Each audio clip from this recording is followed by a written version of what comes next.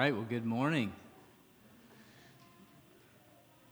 My name's Brad. I'm one of the pastors here, and if I don't know you, I would love to get to know you, so we're grateful that you're here, and I'm really thankful to be with you today.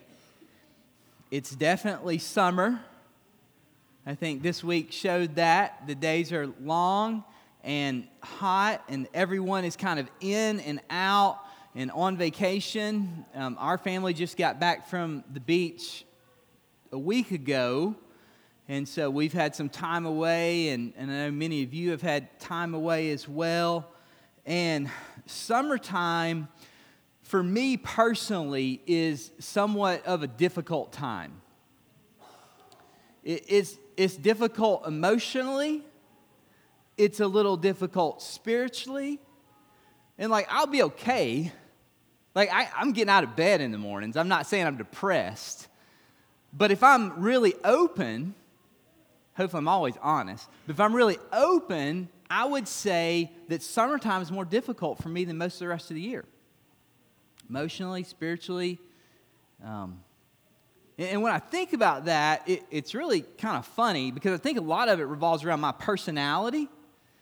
Summer doesn't serve me very well in my personality because I'm a person that enjoys getting things done and being productive. And if things are broken and they need to be fixed, well, I enjoy fixing them. And summer's just a mess. I mean, kids are out of school and schedules are all up in the air. And I can find myself feeling really unproductive in the summer. And over the years, I've found that there are a few things that I've been able to incorporate into my life that kind of help to relieve or alleviate that melancholy that I feel sometimes in the summer. But more than anything, what I've come to discover is this: that I need God's grace, particularly in the summer. Now, I know that sounds completely idiotic, like what I just said. That I struggle in the summer, that I've just been on vacation, and that I struggle to rest. That sounds crazy, right? But that's what I feel. I mean, if you want to know what I feel, this is what my summers in the past have felt like. I know this isn't true. I know this sounds crazy. This is what summer feels like to me. It feels like I'm up here, and everybody else is down there. And they're all drinking on the beach and playing volleyball and having fun. And I'm up here watching them in my corner, churning out another sermon or putting together another discipleship curriculum. And everybody else is having fun, and I'm just up here just working. That's crazy, isn't it? I mean, isn't that the most idiotic thing you've ever heard almost? Isn't that crazy? But that's what I feel like. And I've come to see how much I am in need of God's grace. Particularly to be able to rest. Particularly to be okay being me when I don't have the capacity to be really productive. You see how much we need the gospel? We're in this series called Summer of Grace. And it's by no accident. I chose it. And y'all probably think I chose it for you. And I mean, I did a little bit. I knew if we were in an Old Testament book and it was going to be hard for y'all to follow it if we're just churning through the life of David and you're in and out, each week with vacation and stuff going on. But that was partially it. I'll be really honest and say I kind of chose it for me. Because I need to be reminded of God's grace. I need to experience God's grace. I think grace is probably one of the most popular words within the Christian religion. I think it's probably one of the most misunderstood words within the Christian life. I mean, we honestly have almost no idea what grace means. To know it. I'm not talking about in our heads, but to know it. I mean, what does grace even mean to start with? Somebody came up with an acronym and said it's God's riches at Christ's expense. Well, that's a pretty good start, right? Grace. God's riches at Christ's expense. Okay, we could do something with that. But how does that help me tomorrow morning? When I wake up going, it's Monday. It's summer. Everything's up in the air. Kids are going here, there, and everywhere. I don't feel like everything's in place. How does God's grace help me then? At its simplest version, grace is simply Jesus. And we need Jesus daily. And I think that too often when we think about grace, if we use a ship analogy, too often when we think about grace, we think that grace is the life preserver that was tossed to us. And that we grab hold of Jesus. And He brought us back to the heavenly boat, right? That's headed for that great eternal shore. That's not grace. I mean, that's a part of grace. But grace, if it's a sailboat, grace is the sails. I mean, it's our power for living. My goodness, grace is the ship itself that even enables us to remain afloat. Grace is the fact that God has rescued us from our sin. That God has rescued us from our going astray and trying to make a life for ourselves without Him. That we've denied Him.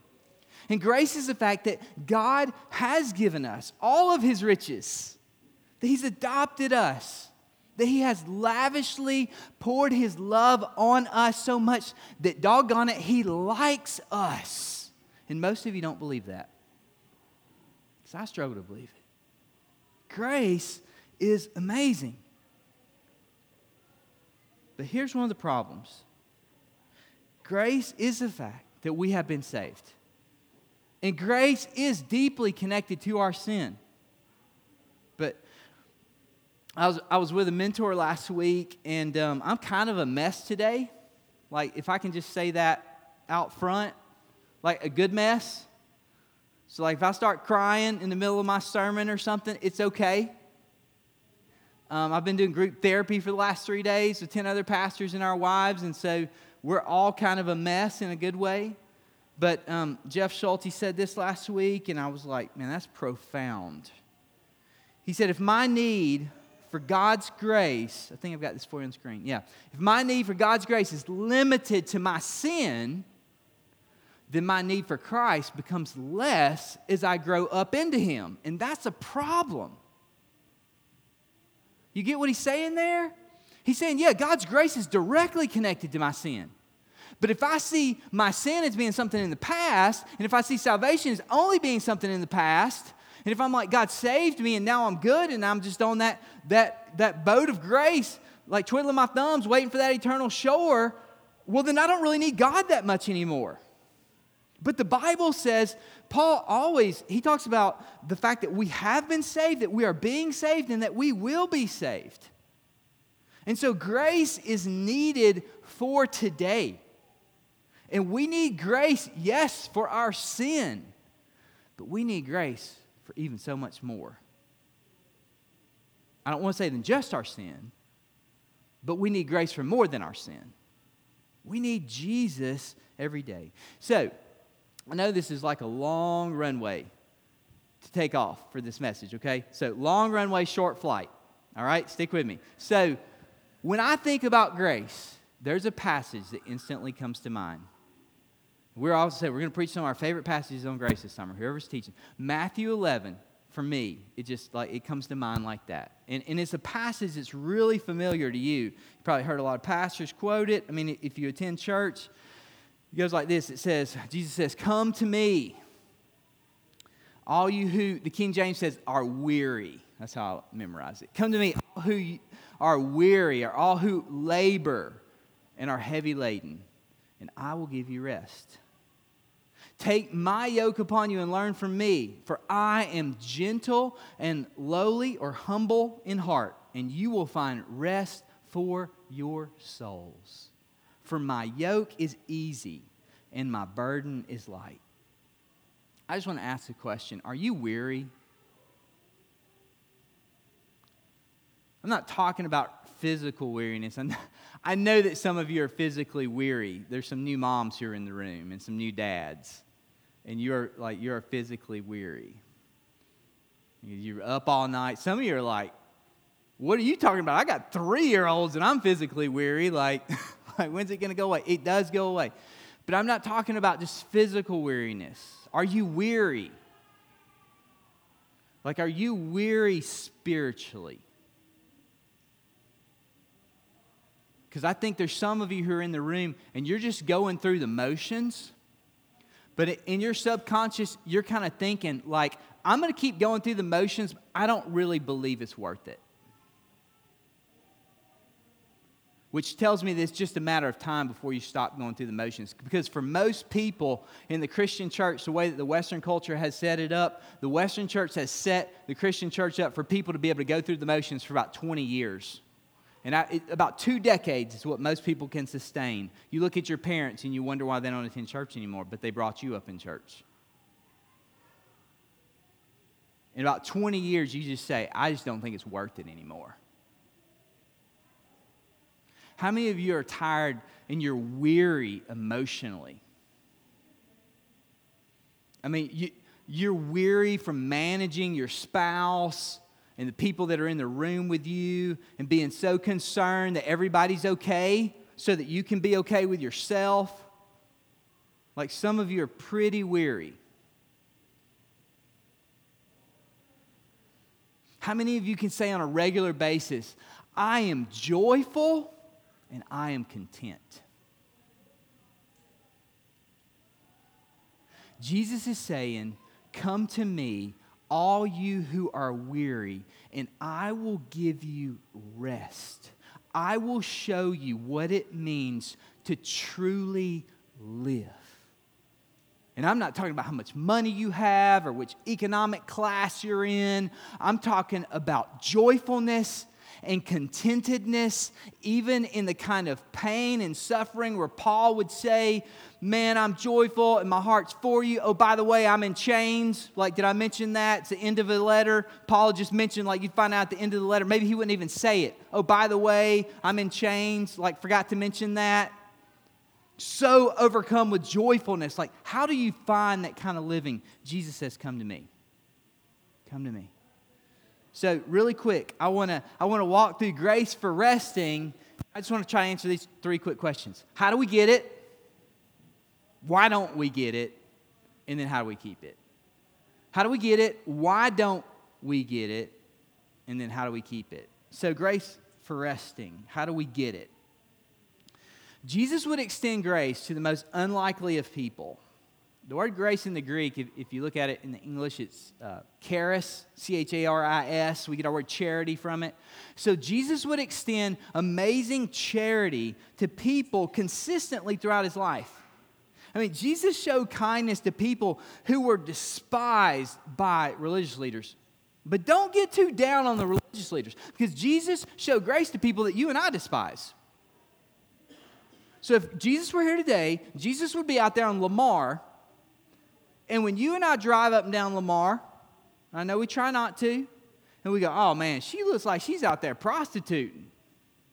Jesus would pull over and he would have a conversation with her.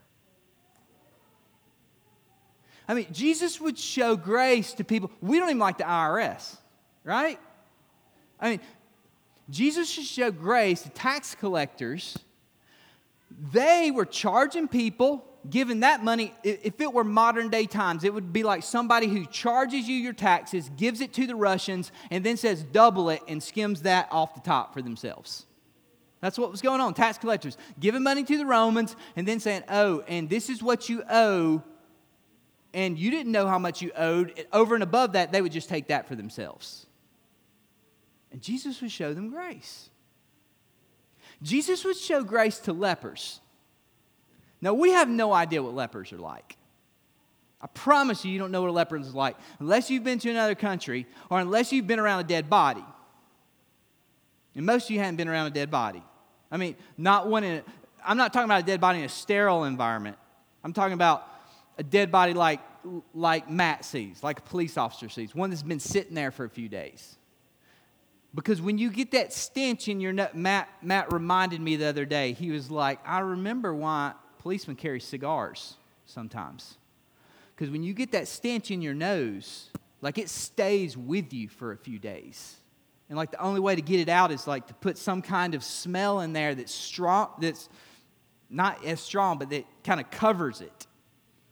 And lepers were people that were walking around with dead bodies. I mean, literally, their limbs are rotting.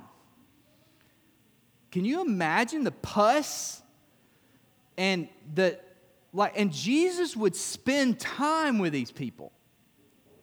I mean, Jesus showed grace to people who were out of their minds. They were possessed by demons. It was what we would describe as people who are mentally ill. And so it's not the guy at Starbucks that's asking you nicely for money. It's the guy at Starbucks that you feel like is going to chase you across the parking lot, that you're running from. Jesus would turn toward them, approach them, and spend time with them. It made no sense. I mean, it's almost like Jesus would extend grace to people. It's almost as if the more bankrupt a person seemed to be, the more grace Jesus extended. And so how does that work for us? I mean, so how do we get it? I mean, is that what we're supposed to do? Are we supposed to become that bankrupt? The great American theologian Al Pacino once said, I asked God for a bike, but I know God doesn't work that way, so I stole a bike and asked for forgiveness. Is that the way grace works? We all know it. No, that's not grace. But a lot of people live that way, don't they? Even we live that way sometimes. I'd rather ask for forgiveness than permission. We treat grace like it's a get out of hell free card. I'm good with God. I grabbed that life preserver back then. I'm on this boat headed for the eternal shore. I'm good. I have some fun along the way, do what I want to do. What is grace? How do we get it? People who think that grace is like what Al Pacino described, they've never met Jesus. They don't know grace. Because when you come to understand the depths of Jesus' love for us, the depths of his sacrifice in our place for our sin, you come to understand that grace is not cheap. In fact, it's so much more valuable than anything that we've ever come in contact with before. Grace is transforming. Grace is all-encompassing. Grace is life-changing. And many of you have experienced it. You know, you don't always see it. Grace gives us the ability not only to break free from struggles and patterns of sin, but grace is so powerful that grace gives us at times, I'm not saying always, but at times, grace gives us the ability to break free from even the desire of sin. I mean, that's powerful. I'm not saying all the time. I'm not saying completely. But we come to understand that what we thought was fun isn't fun. And we come to understand that repentance is a good thing, that Jesus' ways are always good, and it leads us to truly experiencing life and truly experiencing joy. And so we actually begin to desire the things that Jesus calls us to, the things that he desires. It's life-changing. It's transforming. And so how do we get it? And the answer is very simply, we come to Jesus. But it's simple, but it's not simplistic, but it's also very, very deep. We come to Jesus. Look at the context of this passage. It'll help us understand how to come to Jesus. I just want to read the verses before it from Eugene Peterson's contemporary rendering, The Message. I won't even have to say anything about it. You'll understand the context. I think I'm going to back up to like verse 21. This is how Peterson describes it. This is what's going on before verse 25. He says, "Next, Jesus let fly on the cities where he had worked the hardest, but whose people had responded the least, shrugging their shoulders and going their own way. Doom to you, Chorazin! Doom, Bethesda! If Tyre and Sidon have seen half of the powerful miracles you've seen, they would have been on their knees in a minute. At Judgment Day, they'll get off easy compared to you. In Capernaum, with all your peacock strutting, you're going to end up in the abyss. If the people of Sodom had your chances, the city would still be around. At Judgment Day, they'll get off easy compared to you. Abruptly, Jesus broke into prayer. Like, that's the context for where Jesus is at mentally. I mean, Jesus is angry. Righteously. He's not raging. He's angry. And he's angry that people have been unwilling to come to him. And then he breaks into this beautiful prayer beginning in verse 25. At that time, Jesus declares, he prays, I thank you, Father, Lord of heaven and earth, that you've hidden these things from the wise and understanding and revealed them to little children. And the first thing you see that Jesus teaches us is, in order to come to Jesus, we have to have humble hearts. Like, Jesus is not saying here that Christianity, he's not dumbing down Christianity and saying that Christianity is only for the weak-minded. That's not what he's saying here when he says he says that you've shown it to little children. Jesus here is saying, yes, all may come to me, all may come, but the only ones who will come are the ones who are needy, the ones who are desperate. And so Jesus invites us to himself, but we'll only come if there's a humility that's within our hearts. Secondly, if you look at verse 26, he goes on and he says, yes, Father, for such was your gracious will. Jesus is saying that in order for us to come to him, we have to be humble in heart, but that we come to him because it's the Father's pleasure that we would come to him. It's God's pleasure that he would know us. It's his gracious will that we would be his children. Like, do you get that? The Father who has lived with the Son and Spirit in perfect community did not come to us because he was lonely. He did not come to us because he was in need of anything. He didn't create us because something was missing. But it was his pleasure. Now, how many of y'all you remember when you had a first child, or you know somebody, maybe you're an aunt or uncle, and you have a niece or nephew, and you remember that first child? And people on social media now are like, I saw Matt, one of our friends, he kicked a soccer ball and it exploded, with the color. And so they're having a girl. It was pink. And so they're doing all these like different ways in which they're gender reveals. And how many of you know the joy of a parent in that first child? Like, you're not aware of this because you don't print pictures anymore. They're all on your phone until you lose your phone, and then you don't have them anymore. You drop it in the toilet, all your pictures are gone. But back in the day when we printed pictures, like, you get real embarrassed when your second child goes or your third child goes, like, so where are my pictures? And you're like, oh, yeah, they're in this book. And then they go, and those 6 books over there are for the first child? Yeah, the camera kind of broke. Like, no, parents are excited. And man, they're taking pictures during every developmental stage, right? And Jesus is crazy about you. It was the Father's pleasure that Jesus would make himself known to you and to me. Thirdly, look at verse 27. All things have been handed over to me by my Father, and not one knows the Son except the Father, and no one knows the Father except the Son, and anyone to whom the Son chooses to reveal him. So we get God's grace when we have humble hearts because it was the Father's pleasure, and through Jesus' revelation. We only get grace through Jesus' revelation. And don't miss this. Jesus' revelation has been made known to us. Ephesians 3:10 says the manifold wisdom of God has been made known to who? His church. That's what Ephesians is all about.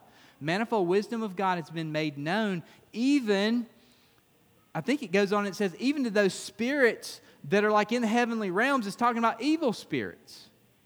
Even Satan's demons become aware of God's manifold wisdom and the glory and the goodness of God through God making himself known through Jesus coming to us, the church. Which means, if you keep reading in Ephesians, it says that we're his hands and his feet.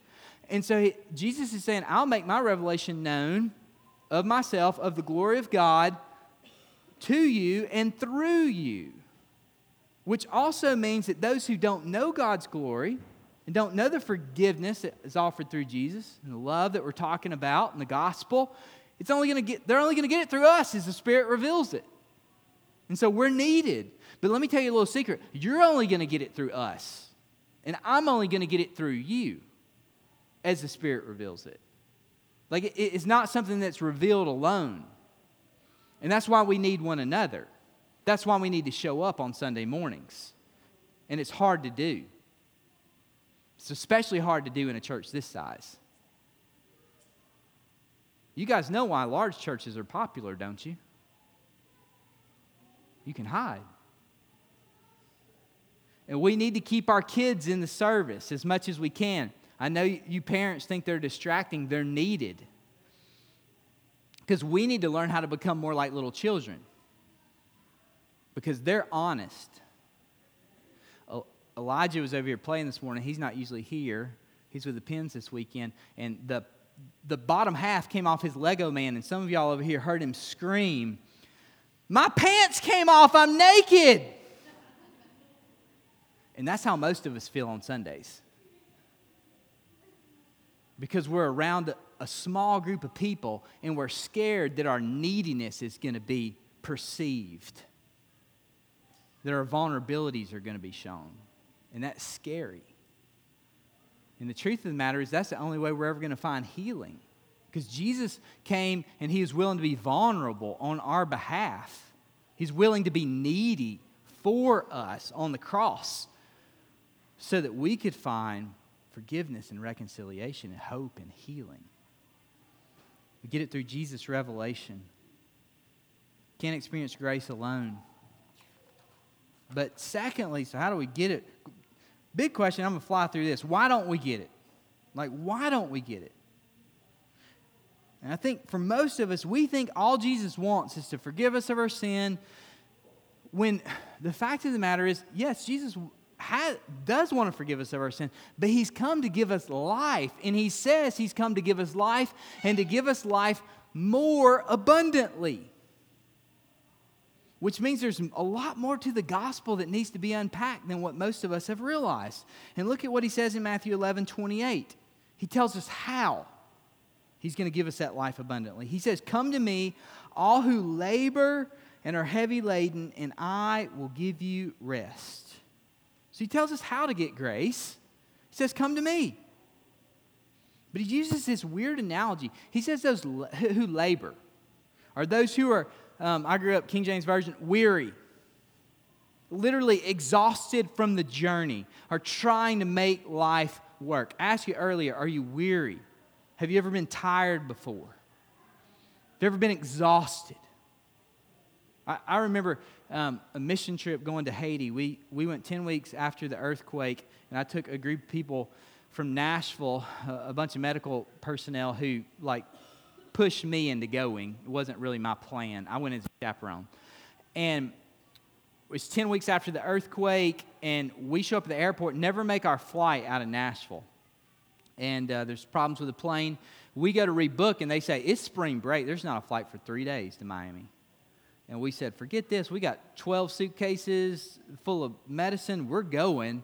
And we went and rented a car, and we did that 13-hour drive in kids, close your ears, 10 or 11 hours. I mean, we were flying. We said, if you got to go to the restroom, you better not drink, because we're filling up on gas, and we're not stopping again until we run out of full tank of gas and need something. I mean, we were getting there. We got there. It was one of the craziest experiences of my life. We unloaded on the tarmac, went to a warehouse to get our luggage. Airport was completely shut down. We got on a tap and sat back there for 2 or 3 hours waiting, for the rest of our team to come in. We finally drive up out of Port-au-Prince, way up in the mountains. We set up our tents on this concrete slab. We go into dinner, and the guy who's there from Haiti, he goes, okay, now we're going to revival services. We go to this little stone building. It's got like 3 light bulbs in it. And I'm literally standing at the pew. I've been awake for 2 days straight. And I am trying to worship, and I'm doing this. I'm falling asleep, standing up, and I'm scared that I'm literally going to knock myself out on the pew. I was tired. I finally just sat down. Have you ever been tired, so weary, so exhausted? And I'm just talking, that's physical. Emotionally, spirit, that you're just like, I don't know if I want to keep going. That's what Jesus is talking about here. He says, come to me, all who are weary. And then he uses this term, he says, heavy laden. This is a picture of a pack animal, a beast of burden being weighted down with all the things that you would think of that are needed for making life work. Now, in this context, who's Jesus talking to here? Because he's talking to the irreligious. There were always the irreligious who kind of curious, showing up, seeing what Jesus had to say. But he's mainly talking to the religious. And get the picture of what he's describing here. He's talking to the religious. So he's talking to you and me. He's talking to folks who had heard some of them even had the first 5 books of the Bible memorized, if they were really serious. So they knew the Torah well. They had heard the 613 commands of the law, but they grew up in a society where those 613 commands had been turned into an oral law called the Talmud that was literally thousands of laws. And so it was stuff like, hey, remember the Sabbath day to keep it holy. Well, how do you keep it holy? Like, how do you not work? Well, don't work. Well, what is work? Well, so what if I want to build a fire? What if it's cold? Well, the Talmud would tell you how much firewood you could carry and how far you could carry the firewood. I mean, do you get the sense of how oppressive this had become? And this wasn't God's law. What was the purpose of God's law? God's law was given, the Torah was given originally. We just read through Leviticus if you're doing CBR journal readings. And all that about the tabernacle and the sacrifices, all that was what? It was to point to Jesus. And the law was given to teach a society how to live. Like, how to live how? Horizontally? Yes. How to live vertically? Yes. So it's things like, hey, when a man goes to work, can a man's wife still be his wife when he gets home from work? Like basic stuff. How to live in a society. Don't commit adultery. Be kind to your neighbor. But also honor the Lord, right? Remember, the Lord is holy. So it's how to live horizontally and how to live vertically. But what's the problem with the law? People couldn't do it. And so the point of the law was to point people, all the sacrifices were to point people to the ultimate sacrifice of Jesus and to point them to the fact that they need a Savior. And here's my question. Why don't we get grace? Because we've got the Old Testament and the New Testament. And the answer is because we stopped coming to Jesus. Because we think that all Jesus wants to do is save us from our sin, and we think that's already happened. And so most of us are just sitting, twiddling our thumbs on that boat called eternity, headed for that shore called glory, and we're just waiting for that day when Jesus is going to come back. And the gospel's really small and pretty impotent for most of us in our lives. And most of us, as we sit twiddling our thumbs on that boat, are just trying to be good little Christian law keepers. Most of us are trying to be loving and obedient and sacrificial, and it doesn't work. It doesn't. I'm going to talk more about that next week. I'm going to show you a picture of that in a story from Luke. But it doesn't work to try to be loving and obedient and sacrificial, because it's mainly motivated by guilt. If you do anything in your life because you should do it, it's motivated by guilt. And most of your Christian life is motivated by guilt. And love is motivated by grace. And when we come to understand the depths of God's love for us, we're going to look more at that next week, and you're going to see how you can do that as you come in contact to better understand your need. We begin to pick up on the fact that God loves us. And that our lives are lived not out of guilt or not what we should do or not what other people are expecting, but we truly start to live. I'll say it again. If my need for God's grace is limited to my sin, then my need for Christ becomes less as I grow up into Him. And that's a problem. We don't get God's grace because we don't understand. And I don't get God's grace because I don't understand that I don't have to try to be enough because Jesus is enough. And when we come to understand not only that Jesus is enough, but that because of Jesus, the Father looks at us and He says that we are enough. When we get that, we get released to really love and to really live. Most of us are still caught up in a Christian worldview that says you are what you do, you are what you accomplish, you are what your giftings are, and you are what other people think of you. And that's not at all what the gospel says. Really quick, how do we keep it? Look at 29 and 30. I'm going to be super short. Take my yoke upon you, learn from me. For I'm gentle and lowly in heart. You'll find rest for your souls. My yoke is easy, my burden is light. What's a yoke? It's what you put around an ox. It keeps the ox in line. You can steer him. You can work an ox or a mule with a yoke on. Or two, you can get 3 times the amount done. And it keeps them parallel. It keeps them together. And so when Israel would hear this, they would say, take my yoke upon you. They would think the oppression of Egypt, the yoke that they had taken on, or they would think the yoke of the law. And Jesus is saying that His yoke is light. How? How does that make any sense? Jesus is saying it's not oppressive. Now, why would Jesus use a tool or a metaphor of a tool that is just, man, nothing but labor? Like, who wants to be an ox? Like, who wants to be a mule? They don't even have those at the zoo. Nobody wants that, right? And Jesus said, you take my yoke on and you'll find rest. How could that be a positive metaphor? Especially a metaphor that could lead to rest for our souls. What does that mean? I think Jesus is saying that we will find a rest from longing to be forgiven. That we will come to rest in the fact that we are forgiven not because of us, but because of Jesus. That we will find a rest from longing to be enough because Jesus is enough. That we will find a rest to just be me, to just be you.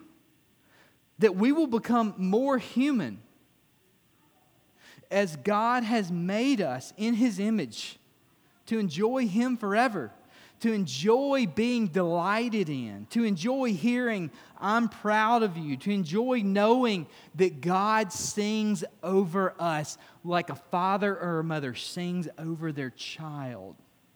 You say, how could that even be possible? Because of Jesus. But we come to experience it as we come to Him. And it all started with come to me. Come to me. What does that look like? What does that look like on Monday morning? Right. Little picture. I'll end with this illustration.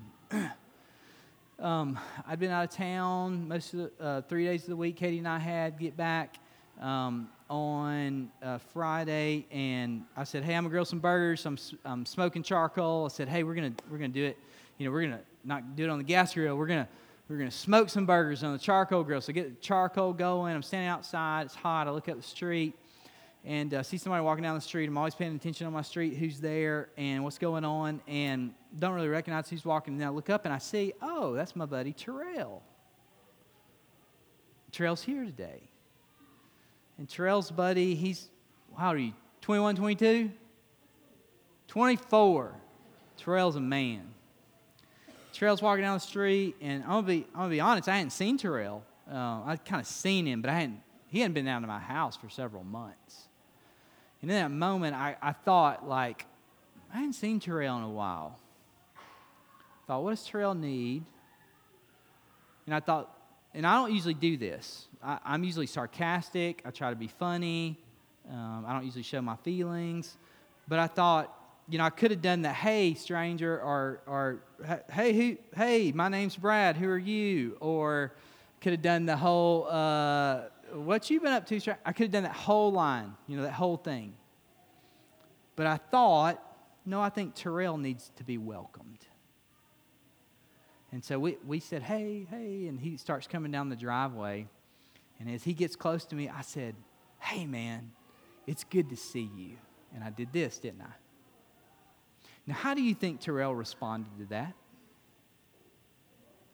Do you think Terrell went,